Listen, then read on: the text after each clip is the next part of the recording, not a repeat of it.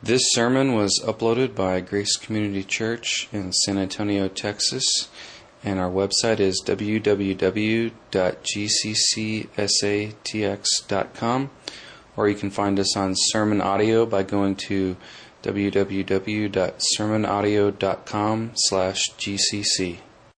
Well, we're moving this morning still deeper into Romans chapter 10.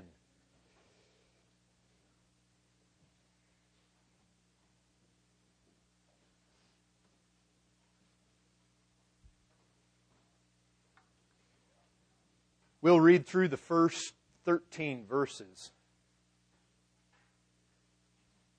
as we try to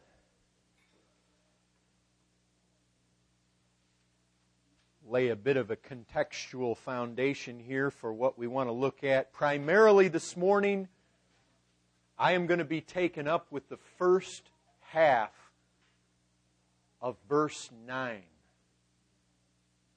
First half of verse 9, and you'll see as we come into it what that's all about. Verse 1, chapter 10, Romans. Brothers, my heart's desire and prayer to God for them, that's the Jews, is that they may be saved. I bear them witness that they have a zeal for God, but not according to knowledge. For being ignorant of the righteousness that comes from God and seeking to establish their own, they did not submit to God's righteousness. For Christ is the end of the law for righteousness to everyone who believes. For Moses writes about the righteousness that's based on the law, that the person who does the commandments shall live by them. But the righteousness based on faith, you see his comparison. He's comparing righteousness based on the law with righteousness based on faith. Verse 6, he says, but the righteousness based on faith says, do not say in your heart, who will ascend into heaven? That is to bring Christ down. Or who will descend into the abyss? That is to bring Christ up from the dead. Now, if you weren't here last week, we looked back at Deuteronomy 30 where this came from. The interesting thing is, Moses is speaking about the commandment. He's speaking about the law. What Paul does is everywhere Moses speaks about the commandment, he takes it out and he puts in Christ. What he's doing is he's showing us that the righteousness based on the law speaks law. It speaks commandment. But he's taking Moses' own words, he's stripping it of law and commandment, and he's putting Christ in. And he's saying the righteousness that is based by faith doesn't speak like Moses anymore. It speaks. You remember, the law came through Moses. Grace and truth, they come from Christ. The speech of the righteousness which is by faith speaks different than Moses spoke. So if you wonder, what are all these words about the abyss and about heaven? Well, it's simply the words that Moses used in Deuteronomy 30, and Paul uses them to his purposes to apply to Christ. And he's saying, it's near us. You don't have to go to heaven. You don't have to go into the abyss. It's right here. And as verse 8 says, what does it say? The word is near you. In your mouth, in your heart. Again, Moses was speaking about the law that you had to do. Paul is tearing that out of it, and he's saying, that's not what I'm talking about. I'm not talking about a law you do. I'm talking about a word of faith, a word you believe, that we're proclaiming. Verse 9. Because if you confess with your mouth that Jesus is Lord, that's what I want to deal with today. Confessing with your mouth that Jesus is Lord. And believe in your heart that God raised Him from the dead, you will be saved. For with the heart one believes and is justified, with the mouth one confesses and is saved. For the Scripture says, everyone who believes in Him will not be put to shame. For there is no distinction between Jew and Greek. The same Lord is Lord of all, bestowing the riches on all who call on Him. For everyone who calls on the name of the Lord will be saved. Now, what Paul is explaining here, I know we've got some people in here today. We've got some visitors. Maybe you're not familiar with this concept. I want to bring you up to speed real fast. There's a reason that so many Gentiles are being saved, why most Jews are not. I mean, this is Paul's theme that he started back in Romans 9. He's answering the question. Because as we look, we say, hey, why are the churches mainly filled with Gentiles when the Jews were God's people in the Old Testament? Why is that? How can that be? And Paul doesn't say, well, you're wrong if you think that's how it is. He says, no, you're absolutely right. There aren't many Jews being saved. It's Gentiles that are filling the church. And he says, there's reasons for that. In Romans 9, he says, it has to do with the purpose of God according to election. But here, at the very end, the last 4 verses in Romans 9, and now all the way through these first 13 verses in Romans 10, he's leading us to another reason, not election anymore. Now he wants us to look at something else. Look, no matter who we're talking about, whether it's Jew and Gentiles, you and me, the guy down the street, it doesn't matter. There's always a reason why some are being saved and others are not. In Romans 9:30, you know what? Gentiles attaining righteousness, a righteousness that is by faith. You know what? Romans 9:31 shows the Jews they're trying to get righteousness another way. It's not by faith. Not by faith in Christ. It's rather by keeping the law. They were determined to be good enough by their own efforts. They stumbled over the stumbling stone. You see that in verse 32. That stone is Christ. Look, this is what was happening. The Gentiles, they're finding some street preaching guy by the name of Barnabas or Paul or Silas or Timothy, whatever. And they hear this guy and Christ is being set forth. He's being proclaimed to them. They say, yes, I want that. We believe that. And they attain to the one and only righteousness by which men can be accepted by God. Christ is proclaimed, on the other hand, to the Jews. Because Paul, wherever he went, he'd go into those synagogues. You know what? Most of them are saying, no thanks. We have a law. We're going to keep our law. So the Gentiles attained by faith righteousness. Oh, what does that mean? Very quickly. To attain righteousness means this. The very moment, I mean the exact instant that someone, now catch these 2 words, the moment someone truly and biblically believes in Jesus Christ, that very moment, their sins are gone.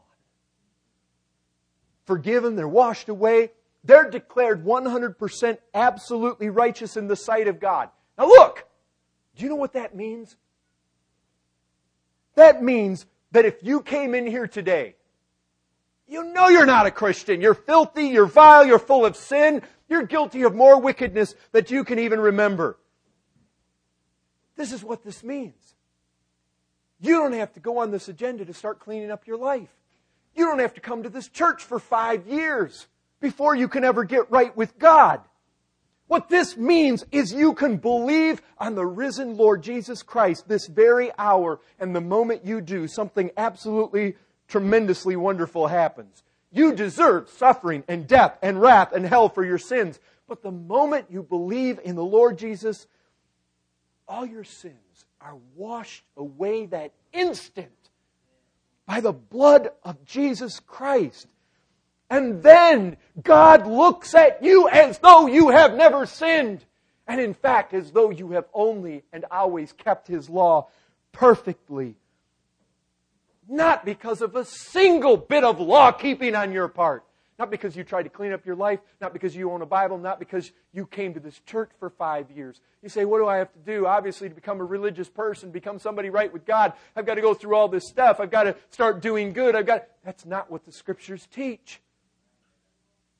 Perfectly righteous in a moment.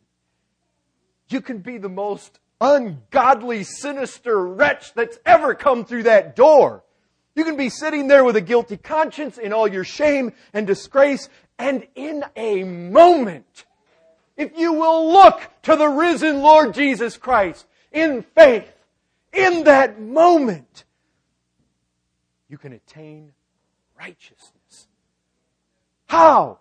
By believing the truth God has revealed to us about His Son. And that's what I want us to look at today. Now think on this. What must we believe in order to be saved? And this won't be only important for us as far as what we proclaim in our gospel message. This will hit home with us. This has to do with a test of our own professions as well. You see, folks, mark this. Christian faith, true faith, true saving Christian faith has specific content. It matters what we believe. It's not enough for somebody to simply say, "Oh yeah, I believe." You believe what? I believe there's a God. Well, that's nice. The devils believe that. I mean, where that got you to? True saving faith has very specific content. We need to ask people, what do you believe? We need to be concerned about what people believe. Listen to this. The Bible backs me up on this. We're going to see this in just a second. There is no salvation. You cannot be saved unless you are clear about who Jesus Christ is. The Gentiles were finding salvation for this simple reason. They were clear about who Christ was.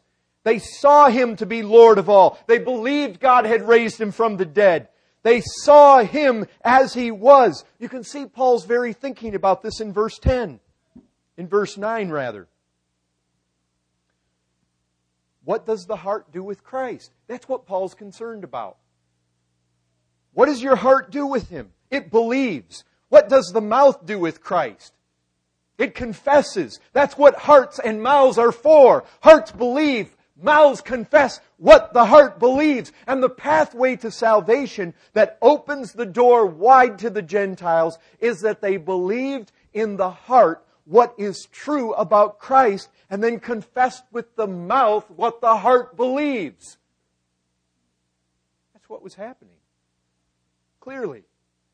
I mean, you guys just do a quick little study here. You'll see what? Romans 9:30. What happens there? Gentiles attaining a righteousness. How are they attaining it? By faith. Verse 32. The Jews did not attain it. Why? What does 32 say? They did not seek it by faith. You get down to verse 33. It says, somebody there is not going to be put to shame. Who is it? Believers. You get down to 10:4. And who is it that Christ is the end of the law for? Everyone who believes. You get down to verse 6. What is it that's speaking there? A righteousness which is according to faith. You get down to verse 8. And what is it that Paul's speaking? Is he speaking law? Is he speaking things to do? He's speaking a word of what? Faith. It's something that must be believed. It's all about faith. Unless you believe certain truths concerning Jesus Christ, you cannot be saved. But listen, yes, Paul says, if you believe in Him, you won't be put to shame. He says that. But to believe in Him, what is that? That's not some... You guys know what the word abstract is? Non-definable, sort of foggy, fuzzy feeling. Look, faith in Jesus Christ means something. A lot of people say, well, I had this feeling. No. That's not what we're talking about. That's not what we're talking about. In 1 Corinthians 15, Paul is not all indistinct, uncertain, kind of, it doesn't really matter. sort of this foggy thing, no real detail, no really pinpointed truth to believe. He doesn't do that at all. He's very specific. He says, this is the Christ who died. This is the Christ who was buried. This is the Christ who on the third day was risen. The gospel is about a distinct and a certain Christ. Whoever believes in this certain Christ, labeled in the Scriptures, is believed or is saved. There are fixed certainties, concrete, actual, objective realities about Christ that your faith and my faith must lay hold of. To believe in Christ is to believe very specific, hard facts about Him. You can't say you believe in someone unless there is something you expressly believe about Him. That's everywhere true. We've got people running all over the place who say, yeah, I believe in Jesus. Ask a Jehovah's Witness if they believe in Jesus. Well, certainly they do. Often what people mean by it is no more than they acknowledge that a guy by the name of Jesus did actually live about 2,000 years ago. He's a true historical real person. Muslims believe that. Mormons believe that. JWs believe that. All these lost Jews we're reading about, they believe Jesus was a real person. They knew it. For the most part, all these folks are willing to admit Jesus was a true historical figure. Oh, but let's begin to define this real historical Jesus, who He is. And then you find none of these folks are talking about the same Jesus that we find defined in the pages of Scripture. It's as though by the time Paul gets to Romans 10:9, he says, enough. Enough about speaking vaguely about believing in Him. Let me tell you about Him who you must confess and believe in. And you look there at verse 9. If you confess with your mouth that Jesus is Lord and believe in your heart that God raised Him from the dead, you will be saved. If you don't believe this, you will not be saved. You see that? This is a serious matter. Those last three words ought to catch your attention. You will be saved. This is something that is on the caliber of whether or not you have eternal life. You know what? Paul doesn't say, well, because you've looked at this effeminate-looking picture of a long-haired, weepy-eyed Jesus on the wall somewhere, and you say, yeah, I believe that's a picture of a real person. That's not what saves you.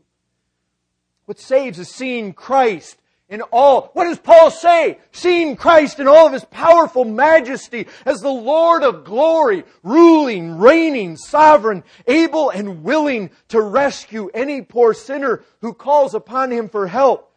Having paid for sin, defeated death, busted the grave wide open, now living and reigning victoriously.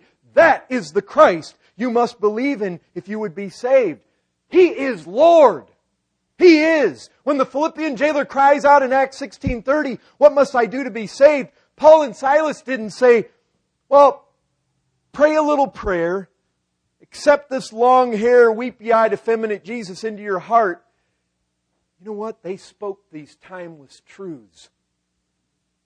Believe in the Lord Jesus Christ, and you will be saved. In 2 Corinthians 4, verse 5, Paul says, for what we proclaim, Paul, what are you proclaiming? He's going to tell us. He doesn't proclaim that we need to go all around the world and show our little Jesus movie. That's not what he's proclaiming. He's not proclaiming that you got this impotent Jesus at the door and He's knocking and He's just helpless and can't do anything and He's weak and He's pathetic and you better open the door and let Him in or He can't do anything. That's not what He's proclaiming. What's He proclaiming? He says it's not ourselves. It's not our own imaginations. It's not our conjurings. That's not what we're doing. We're not proclaiming ourselves. We're not proclaiming our own little message. We're not proclaiming our own little deal. He says this. we proclaim Jesus Christ as Lord. When John sees the living Christ in Revelation 19, I'll guarantee you what he saw shook him to the core, just like what Isaiah saw in Isaiah 6. This was no pushover, no pathetic weakling. He saw the very embodiment of power and authority and mighty majesty. Just listen to how John describes what he sees. Revelation 19, verse 11. Then I saw heaven opened, and behold, a white horse. The one sitting on it is called Faithful and True, and in righteousness he judges and makes war. This is the Christ who makes war and wins. His eyes are like a flame of fire, and on his head are many diadems, and he has a name written that no one knows but himself. He is clothed in a robe dipped in blood. His own blood, no doubt. Or possibly the blood of those he's slaughtering in his conquest. And the name by which he is called is the Word of God. And the armies of heaven, arrayed in fine linen, white and pure, were following him on white horses. From his mouth comes a sharp sword with which to strike down the nations, and he will rule them with a rod of iron. He will tread the winepress of the fury of the wrath of God the Almighty. On his robe and on his thigh he has a name written. There's nothing in this name that is pathetic or weak. King of kings and Lord of lords. This is not the dead Christ of the Catholics. This isn't some lesser prophet of Islam. This is the Almighty Lord of lords, and you must bow your heart to. I must bow my heart to if we would be saved. It is at the name of this Jesus that every knee shall bow. Whether you believe on Him and bow to Him in this life or not, the day is coming when every knee will bow and every tongue will confess that Jesus Christ is Lord. Maybe you don't bend to Him now. Maybe you're in rebellion against Him now. Maybe you hate His people now. You hate His message now. You hate Him now. But I'm telling you, one day you will bow to Him. You may not acknowledge Him as Lord now. You may say, I'm going to run my life. I'm going to rule my life. I'm going to do my thing. I don't want to be told what to do. But in that day, you will bend the knee to Him. And you will know He's Lord. And when they come to command those angels to cast you away, they will obey Him. They obey their master all the time. And you will go in that lake of fire. But if you bend the knee now, oh, you'll find Him a gracious master. His burden is not heavy.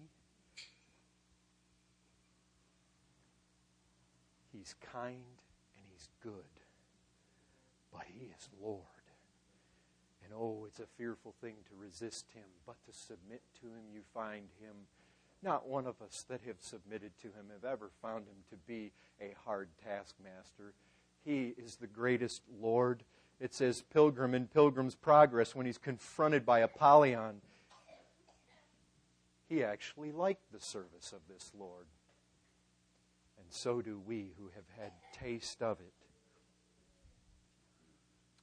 Every tongue will confess that Jesus Christ is Lord, to the glory of God the Father. Now listen to me very carefully.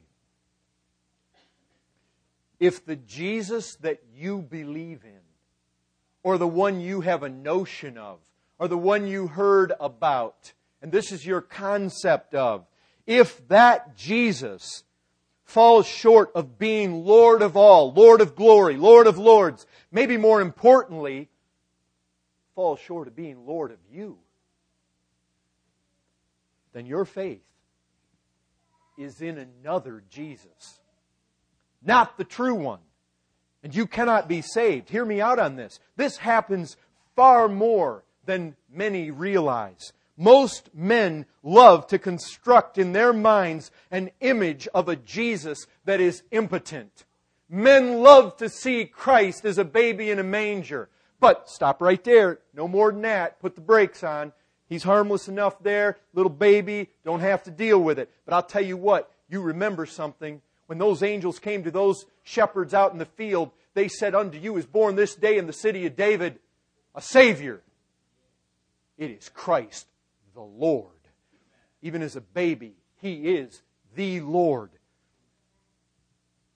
Oh, how men love to imagine Christ, frail, weak, harmless, pathetic. Men love a Jesus like this. He's no threat to them. Problem is, a Jesus like this can't save.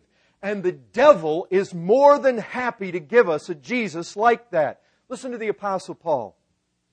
He says, I'm afraid.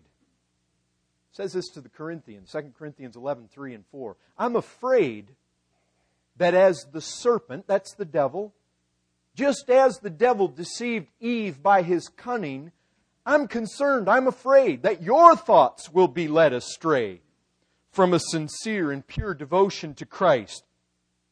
What's he mean there? Well, he gives some explanation. For if someone comes and proclaims another Jesus than the one we proclaimed, you put up with it readily. Folks, not everyone talking about Jesus is talking about the true Jesus.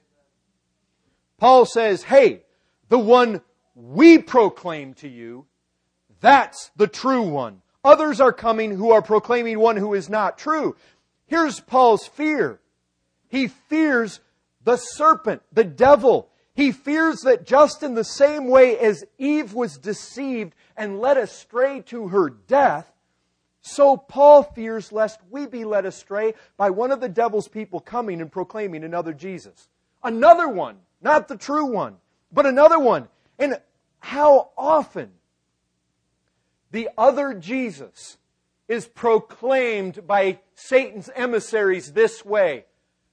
Well, He's a Savior. He doesn't demand anything of you than you just believe. Just believe. Just believe. We wouldn't want to say that you have to repent or you have to turn and be like a little child or you have to submit. None of that. If we say that, that's adding works to salvation. Oh, it sounds good, but it is a deceptive slant on the true gospel. It comes being spoken by the serpent's slithery voice. Anytime someone comes along and says that you can take Christ as Savior but not as Lord, it is the foul breath of that serpent, guaranteed. Folks, this happens often. Listen. Jesus knew the deceiver. He knew the tempter well. Here's how He describes him.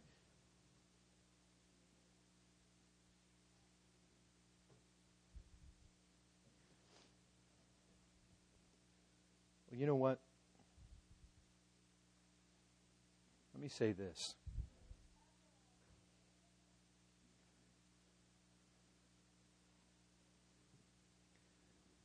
This seems to come up again and again and again. Howdy, sir.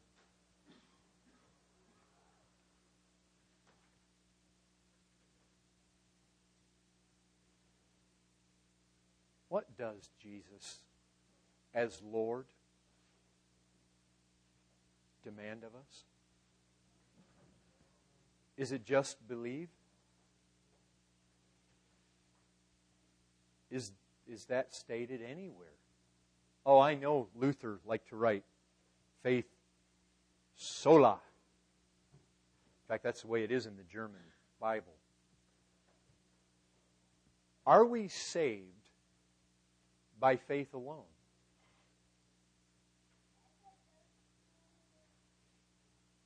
I think if we know our Bibles well enough, we'd have to say yes. Right? Looking outside of myself, finding my total help in Christ is exactly how a sinner, helpless, wretched is saved. But what the Bible does over and over and over again is asserts that true faith, which does save, which is only a looking and trusting in Christ, it's always attended by things. True saving faith is identifiable. It's recognizable. I mean, you think about it. So Paul, speaking to Timothy, could say things, or to Titus rather, said things like this. They profess to know God. Okay, so they say they believe in God. But what did they do? They denied Him by their works. Isn't that interesting? That if somebody says, I believe in God, yet at the same time, they can deny Him. What does that mean? That means they're not trusting Him. They've just denied Him. I mean, Christ says things about, if you deny me, I will deny you. We're talking not saved. This isn't some kind of Christian denial. This is proving that whatever they said they had, it's not true. Beloved, this is why texts like 1 John 2, 3, and 4 are everywhere in our Bibles. What do they say? It says this. By this we know that we have come to know Him. What does that mean? Know Him. It means true faith. Know Him. I realize that's relational. But the fact is, you never enter into that relationship, that saving relationship with God, unless there's true faith. If I say I have true faith, and I say I know Him, and I say that by that true faith I have come to a real saving knowledge of Him, John says, I know. By this we can know. By this we can test our faith. If we keep His commandments. Now, that has everything to do with His Lordship. Everything. If we say we know Him, but we're not keeping these commandments, it says we're a liar and the truth isn't in us. Now here's the thing. Those who are masters, those who are in charge, they give commandments and they expect them to be followed by the ones who are subordinate to them. Jesus gives commandments. He says it validates whether you truly know God or not. Jesus Christ said, if you love me, you'll keep my commandments. It validates whether your love for Christ is true or not. Now, this is the Lord. And I was pressing some guy with this just recently because there was a certain gentleman who we were both talking about that had lived in masturbation and pornography for the last 13 years. And I said, this guy is in the grips of the power of sin. You have no right telling him he's a Christian. You have no business doing that whatsoever. And the guy pressing me on the issue said, well, what percentage of the time do we have to obey His commandments? I said, look, you are walking on dangerous ground. I said, I am not talking perfection here. But when you begin to level this down, I said, what you're not doing is taking God's Word for what it says. I'll tell you this, the life of the Christian is radically different. You know what? The Scripture says this, that as a lost person, our righteous deeds are filthy rags. The Scripture says there's none that does righteous, not one. When we're lost, it's not just a matter of whether we ever sinned or not. We sinned occasionally or some of the time. What the Bible describes is a lost man sins all the time. What the Bible teaches us is that when we truly come to Christ, when we come to the Lord, what the Lord does is He graciously gives us the ability to bow to Christ. That's what the New Covenant, we sang it on Wednesday night. We were singing the New Covenant, from Ezekiel 36? He says He's going to write those laws, those commandments on our heart, and He's going to cause us to keep them. And John says they're not grievous. This is the glory of the gospel. It's that, not that we find ourselves moved under this mean, harsh taskmaster. It's that suddenly, My heart has been opened up. I hunger, I thirst after righteousness. Oh, I don't keep it perfect all the time. It grieves me. But you know what? Even when I tend to fall, and even when my heart may grow callous towards the Lord, and I may shrug off something, He so kindly and graciously comes back to me over and over and over again and breaks me and makes me resigned. Oh, if there's ever anything that brings peace and joy to the Christian, it's when they feel total resignation to Christ. No agenda of their own. Just, Lord. And He alone can bring the sinner to a place where we just joyfully say, oh, Lord, we love Your ways. They're good. They're righteous. We see. We want to be led by You. We want that. Lord, we hate when we're self-willed. We hate it. Lord, deliver us from such things. But I'll tell you what, Satan is right there all the time. No, that's not required. That's not part of it. I'll tell you what, if there was some psychopathic killer in a room with your child and he had a butcher knife in your hand, you'd be terrified, you'd be concerned. Well, let me tell you about the greatest psychopathic killer on the face of this earth. It's the devil. And I'll tell you what his meat cleaver is. It's another Christ. He butchers men with it. He means to murder. He means to kill. Christ described this killer in John 8:44. He says this, He was a murderer from the beginning. Who did He murder? Adam and Eve. And how did He do it?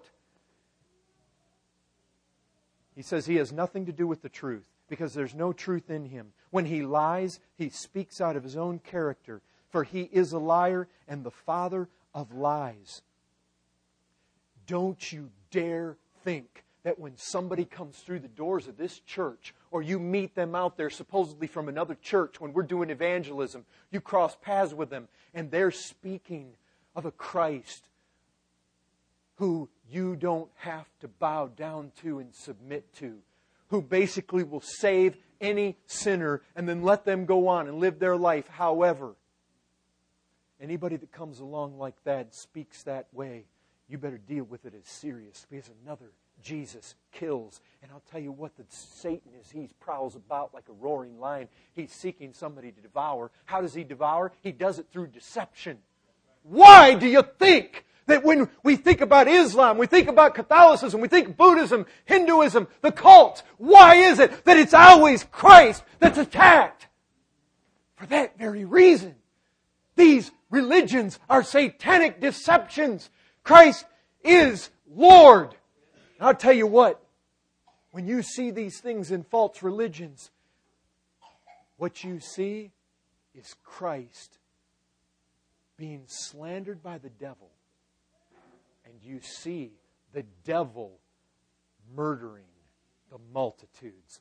And if that doesn't stir your heart to take the true Christ out, He's not a subordinate prophet underneath Muhammad. He is Lord of Lords. He's not dead, pathetic on a crucifix. He is alive, raised from the dead, and He is Lord of the living and the dead. Lord of all.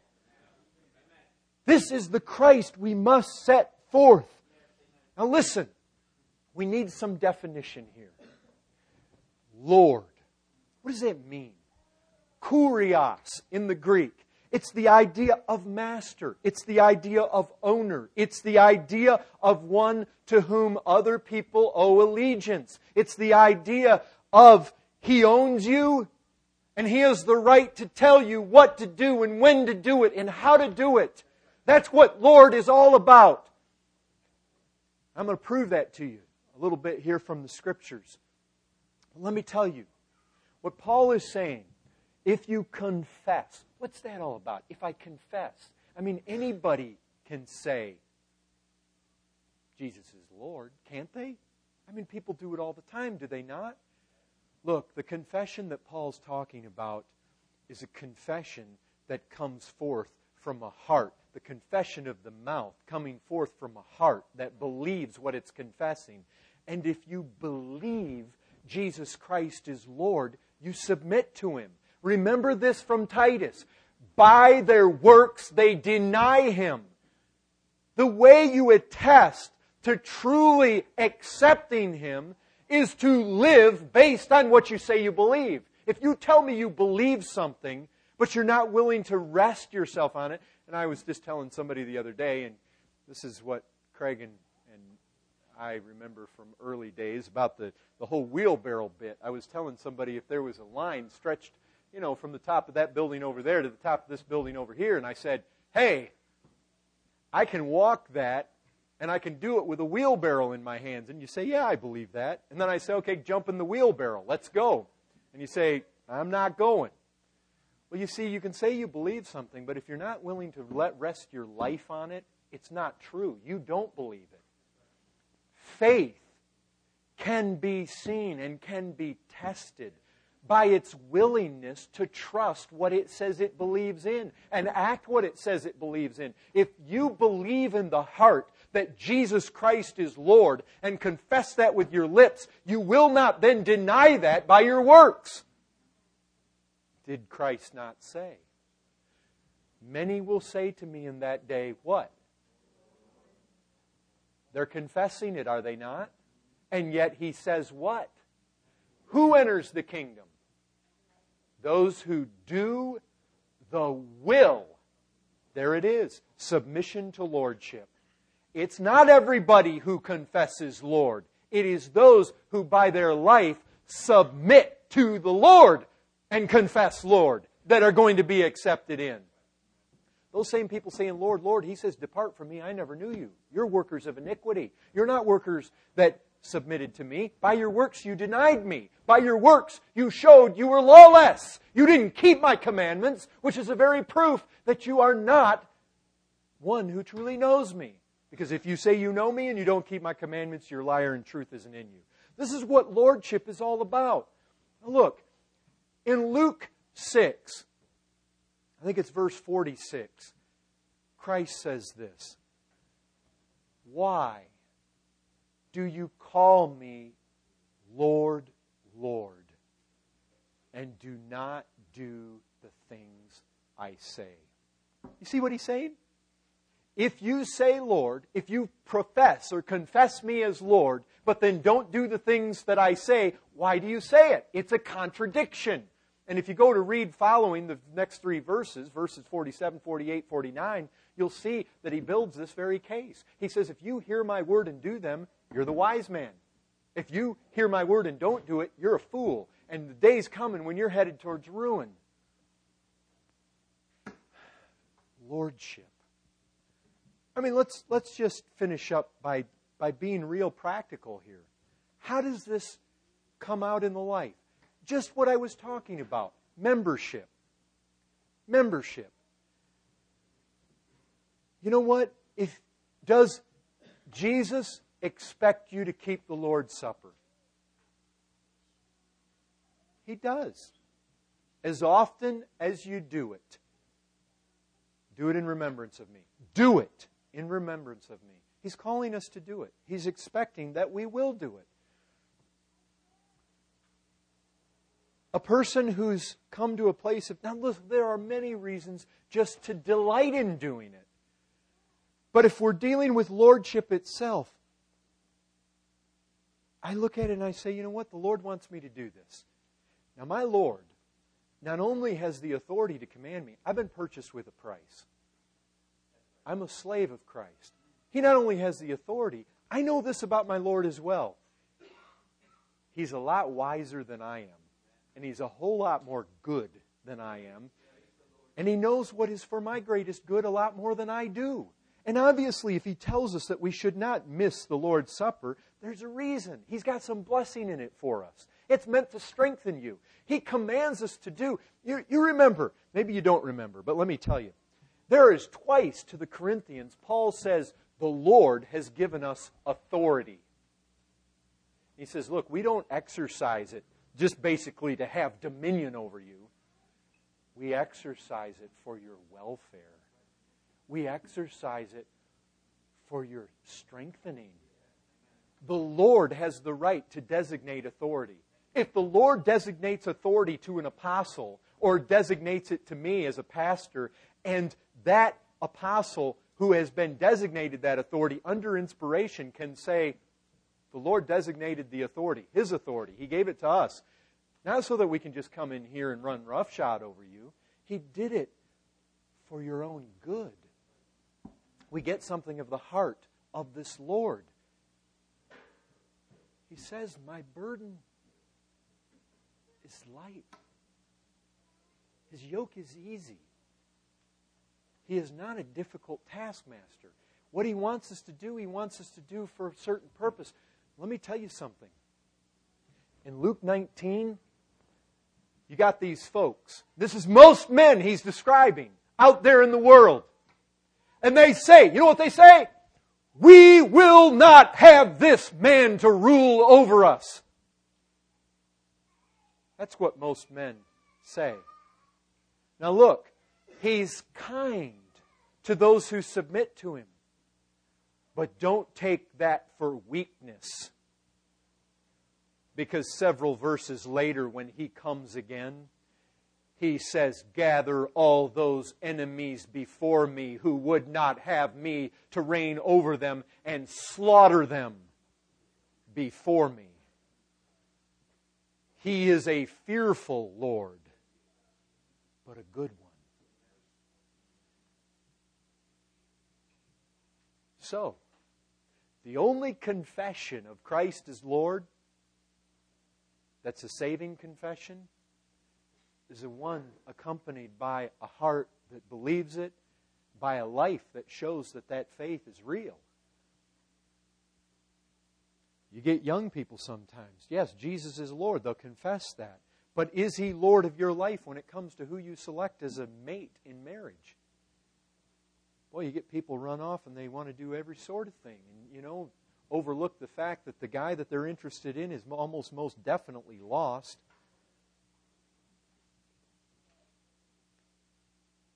Priscilla threw one at me last night. Women obeying their husbands. Boy, what a text that is. Women are supposed to obey their husbands as unto the Lord, who has the right. And women come along and they buck against that. They don't want to obey their husbands. Before any of you husbands get on that kick, you need to remember that you're supposed to love your wives as Christ loved the church. You've been commanded to do that by the Savior as well. Again, don't forsake the assembling together of yourself. This is a command of the Lord. And yet people want to float around. They don't want to assemble with the church. They don't want to come pray with the church. They don't want to break bread with the church. This is what's been commanded. Listen to me. Here's something. When a person savingly believes in Christ as Lord, suddenly life becomes an altogether different thing. I may need to offend family, not to offend Christ. I may have to get fired from my job, not to offend Christ. I may have to make radical decisions in my life to cut things out that I always thought, they basically defined my life. I need to do that. You don't understand. I need to do that. Oh, wait. The Lord does not share His throne with anyone. He comes in and He says in Luke 14:33, unless you forsake all that you have, you cannot be my disciple. This Lord comes in and He says, I will be Lord of all. He is Lord of all. But if you'll come to me, let me tell you something too. We don't make Jesus Lord. God declared that He made this Christ both Lord and Christ. He made Him. We don't make Him so. He is so. When He comes into I can remember as a new Christian suddenly being confronted.